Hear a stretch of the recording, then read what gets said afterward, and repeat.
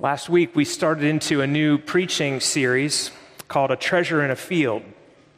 And I'm taking that term from the parable of Jesus where he said the kingdom of heaven is like a man who found a treasure hidden in a field and covered it up, and then in his joy went and sold all he had and bought that field.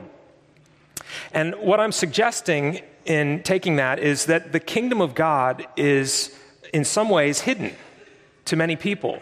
Many people will pass right by Christianity thinking they know what it is and missing out because they don't. They are dismissing something other than what the actual gospel teaches us. And my hope in this preaching series is to unveil some things about the good news that really would make us have the kind of joy of the man who found it, that we would be willing to give everything we have and joyfully go and take possession of it. So last week I mentioned a couple of promises that Jesus made, and I want to follow up on one of those today.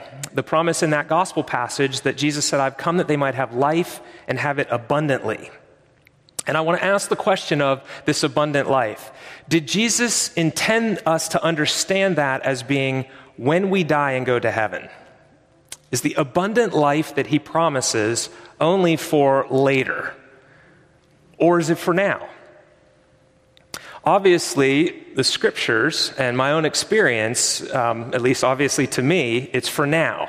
The scriptures and experience would point in that direction, that it's not just something that starts later, but rather the eternal life is available to us now, today, that we can experience a kind of life that is abundant, that is beyond what is ordinary, because it's in the hands of our God who is full of blessing. I want you to think for a minute about your life. What is a life? What is your life made up of? What does it consist of? A life can be thought of a number of different ways. To think holistically about it, your soul and your heart and your mind and your emotions and your physical body and the social context in which you live, your relationships, your family, all of these things encompass your life. That's what you've been given. And if you think of Jesus giving the great commandment, when tested by a lawyer, "Rabbi, what is the most important commandment?" he was asked. And he said, "Love the Lord your God with all your heart, mind, soul, and strength." That's in Mark 12, verse 30. So your heart, your mind, your soul, your strength, you could think of your life as being those things. That's entrusted to you. And the fact that the greatest commandment has to tell us to love God with those things would imply that it's possible to take those things and use them for other purposes. To not love God with your heart, mind, soul, and strength. To not have a life that is focused on Him and pleasing Him and serving Him, but a life that is more focused on yourself and pleasing yourself. Even disconnected from God, we do have a certain amount of dominion, rule, or reign. A friend of mine named Alan likes to refer to it as a fiefdom. I've got my own little fiefdom right here, and I'm in charge of this much. I have real power, and I can do certain things, but in this area. And by an attitude of heart, I'm like a thief grabbing this from God and trying to exert my own will on it. We have that possibility. We can do that. I want you to think a little bit about a battery. The other day, as these lightning storms that have been so frequent were coming through, I was sitting in my house, the kind of clouds rolled in, it got real dark, it feels ominous, and then my dog starts freaking out because he can hear the distant thunder, and he's crawling under the couch and that kind of thing. And I thought, maybe I should go get some candles. And then I went, wait a minute, I have a battery pack in my pocket. I can pull out my cell phone and probably for at least 2 hours have a flashlight on before that dies out. I've got this right in my pocket, and it's not connected. It doesn't require a plug into a wall, so if the power goes out, no problem. If the internet's gone and I don't have Wi-Fi, it doesn't matter. The battery and that flashlight will still work. You and I are kind of like that even if we are disconnected from God, we have power that He has given us, and we can exert that for a while until the battery runs out. Our bodies are kind of like that. They give us the ability to interact with the created world. And it's essential to personhood.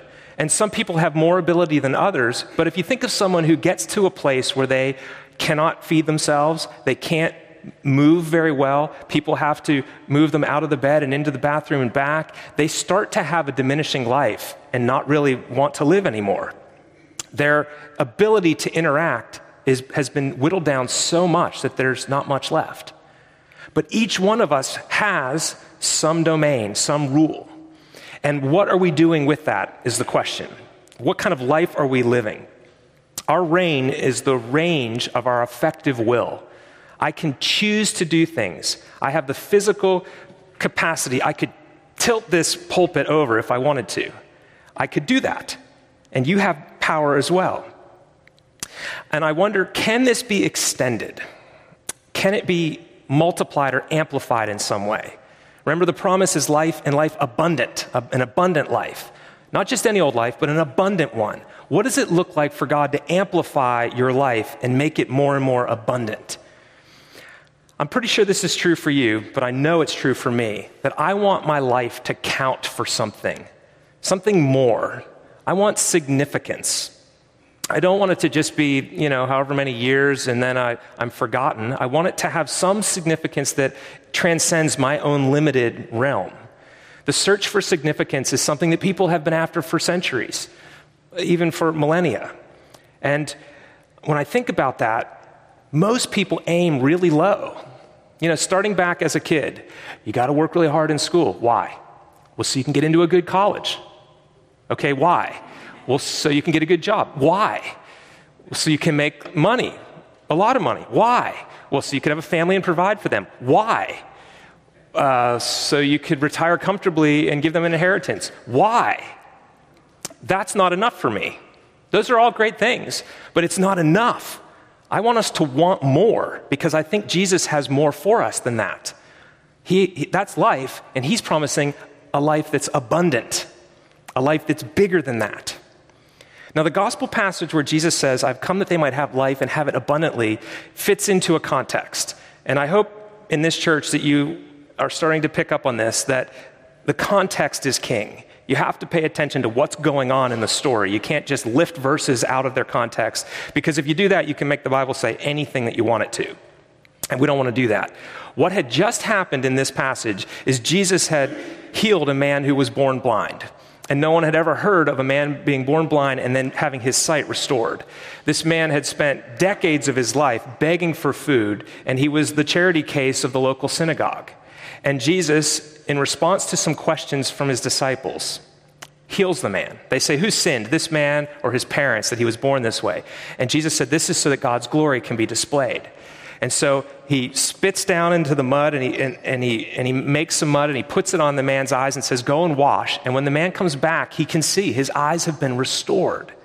And people are freaked out about this. So they take him to the religious leaders, and of course they get into an argument about whether or not you can do this on the Sabbath. Is it right to heal on the Sabbath? Instead of saying, this is amazing. What happens is the man goes from being unable to work and a beggar to being able to see, to work, and he becomes more and more bold about his witness. And he says, I don't know who this Jesus is, but I think he's a prophet. But I know this, I was blind and now I see. And they finally get frustrated with him and they kick him out of the synagogue. So he was constrained in two ways. By his blindness, he was unable to work and had to beg for his sustenance. And being part of the old religious system, in order to be part of the people of God, he had to be connected to that synagogue. And Jesus lifted him out of both of those situations by restoring his sight and then by inviting him into a relationship with the Good Shepherd, Jesus, who now constitutes the new people of God. And so they have this discussion about being blind, and the Pharisees say, what, are we blind too? And he says, well, if you admitted you were blind, you wouldn't be, but because you claim to see, you clearly are blind. And he has this kind of double play on that word with them. They think they understand things, and they totally miss out. And then he goes into this teaching on the Good Shepherd. He says, I am the gate. I am the Good Shepherd. And when he says I am in John's gospel, he is claiming divinity. People say that in the Bible, Jesus never comes out and says, I'm God. But he does. He does so much so that they actually crucify him for blasphemy. And in the Greek, when he says, I am the Good Shepherd, I am the gate, he uses a Greek construction that very clearly ties it back to when Moses asked God what his name was. I am. That's what God said his name was. I am. And so Jesus says this, I am the Good Shepherd. And by being a good shepherd, he implies there are now sheep, and there were bad shepherds that came before him. He said, the thief comes to kill and steal and kill and destroy, but I've come that they might have life and have it abundantly. And he talks about being the gate. Now, as I understand this, I've not done much shepherding in my life of actual sheep, but they would pile up rocks to make a big pen, and there wasn't a gate, but the doorway into that pen was left open. So the shepherd would get all the sheep to go into that pen, and then he himself would lay down and sleep right across the threshold so that the sheep would have to wake him up if they tried to get out, or someone trying to come in through the gate he would be able to defend. And Jesus talks about laying down his life for the sheep. A hired hand will run away. The false leaders will not give their lives for the sheep. But he said, as the good shepherd, he will do that. And he's done that for us. He's laid down his life out of love for us. He says people that climb in over the wall or through the thorns or a different way are not legitimate. They're coming to steal. And so many times religion is about taking from people. And Jesus said, I've come to give. And he promises an abundant life.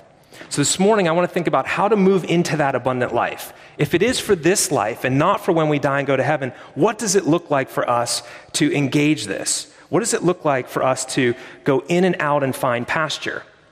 It's not just getting through one gate and now you're locked into this pen with the people of God.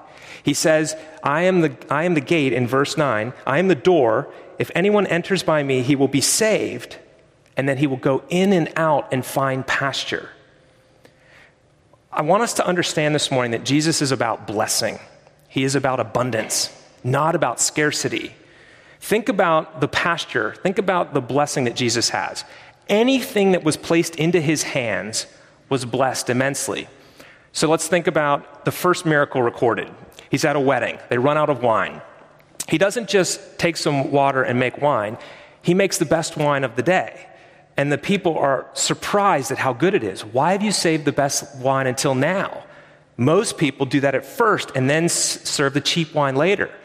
See, Jesus doesn't just make wine. He makes really good wine. Think about the picnic. He's got all these people on the hillside. They don't have food. He makes food for them, but he doesn't just satisfy their hunger. He gives in abundance so that there are 12 baskets filled with leftovers. There was more than was needed. And then he did the same thing with 4,000 people, and there were 7 baskets left over. Some fish and some loaves were placed in his hand, and he fed people to abundance and overflowing. That's who God is. We see this everywhere if you go through Jesus' ministry. They were having trouble fishing one time. He said, put out a little bit into the deep water and then cast your nets down. And Peter goes, we fished all night. There are no fish in this lake. And he says, but at your word, I'll do it. So they go out, and what happens? They bring in so many fish that their nets are breaking. It's a commercial success for these fishermen, and it's because Jesus blesses whatever is placed into his hands. Everybody who came to him asking for healing, everyone was healed in the scriptures, and some people who didn't even ask got healed. Jesus went to certain people and healed them, and they weren't even asking. Now back up for a minute and think of my illustration of the cell phone. The power's out in my house. Let's say it's going to be out for half an hour, and I want to listen to some music. I can play the cell phone with some music, but I wonder, is there a way to amplify it? Well, we have a little wireless speaker thing, and I can connect up with Bluetooth to that, and all of a sudden the sound is bigger. As an engineer, I like to think of things that magnify, levers that increase your ability to lift something, or pulleys or whatever. I like things that can be amplified, magnified, strengthened. When we take our life and we place it in the hands of Jesus, he amplifies and magnifies it. That's what he's promising.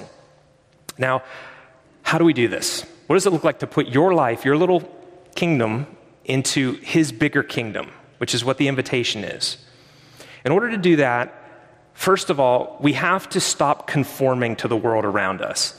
You can't look at what everyone else is doing, because almost everyone on this planet is trying to scrape together as much for themselves as they can of possessions, of pleasure, of power, and that won't work for us. So Paul tells the Romans, don't conform any longer to the pattern of this world, but be transformed by the renewing of your mind.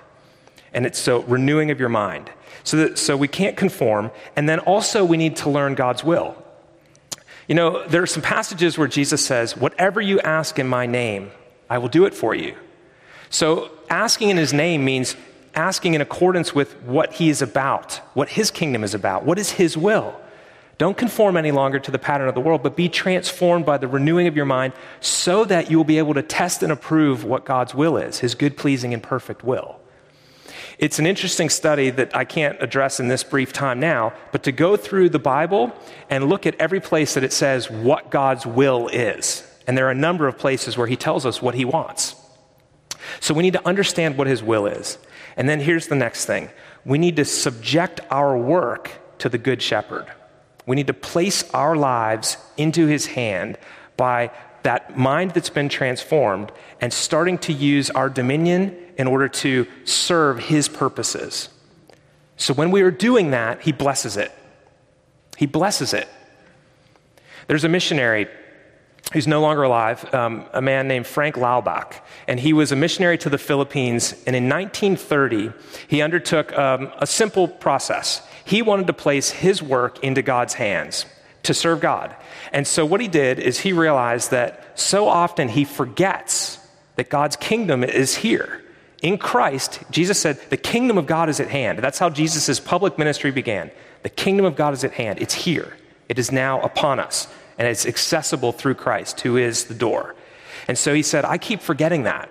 So he came up with this little spiritual discipline where he decided he was going to give 1 second of every minute to conscious awareness of God. So he would just pause and say, okay, God, you're here and I'm working for your kingdom, and go back to his work.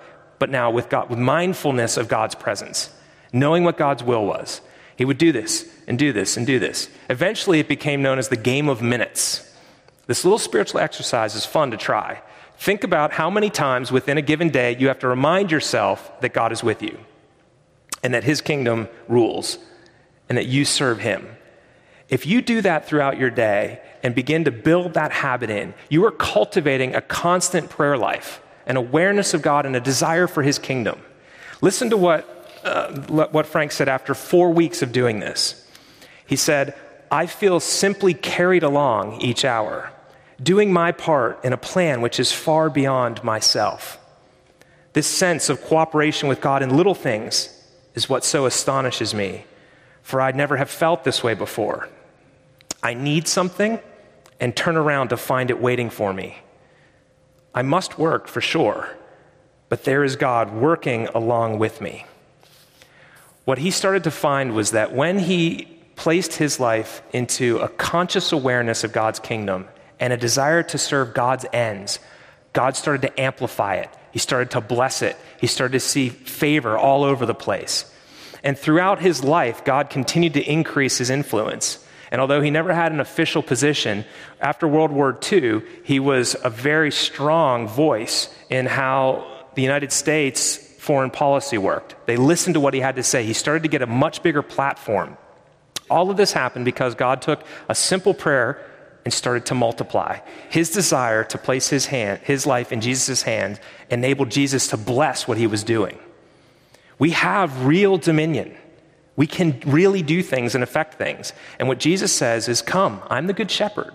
Come to me and you'll be saved and you will go in and out through me and find pasture. So I want more than just to be comfortable. I want more than just to go to a good college, get a good job, raise a family, and hand off an inheritance to them. That's not enough. I want a life that now will count for eternity. I want to learn now how to rule with him. Remember back in Genesis 1 and 2? Why were Adam and Eve created? Of course, for fellowship with God, but then he charged them to be his under-shepherds and care for the creation, to rule over it, that the creation was subject to their authority. That was what we were set up to do. And then, of course, disobedience entered in the fall.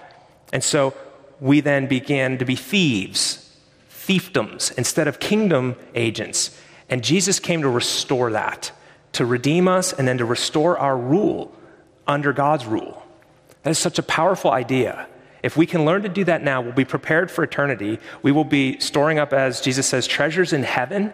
We will start to see God blessing us in interesting ways because it's already the work that he wants to do. So this morning, I want you to think about your rule. Think about the range of your effective will. Think about all the things that you can affect with your thoughts, with your influence, with your relationships, with your physical body, all the things that you can do, and take those before God and say, here, help me understand what your will is and begin to use my influence to bring about your kingdom. And watch what happens. This abundant life is not just for when you die. It's for today. It's for now. May God give us the strength to live into that. Let's pray and ask him to do so now.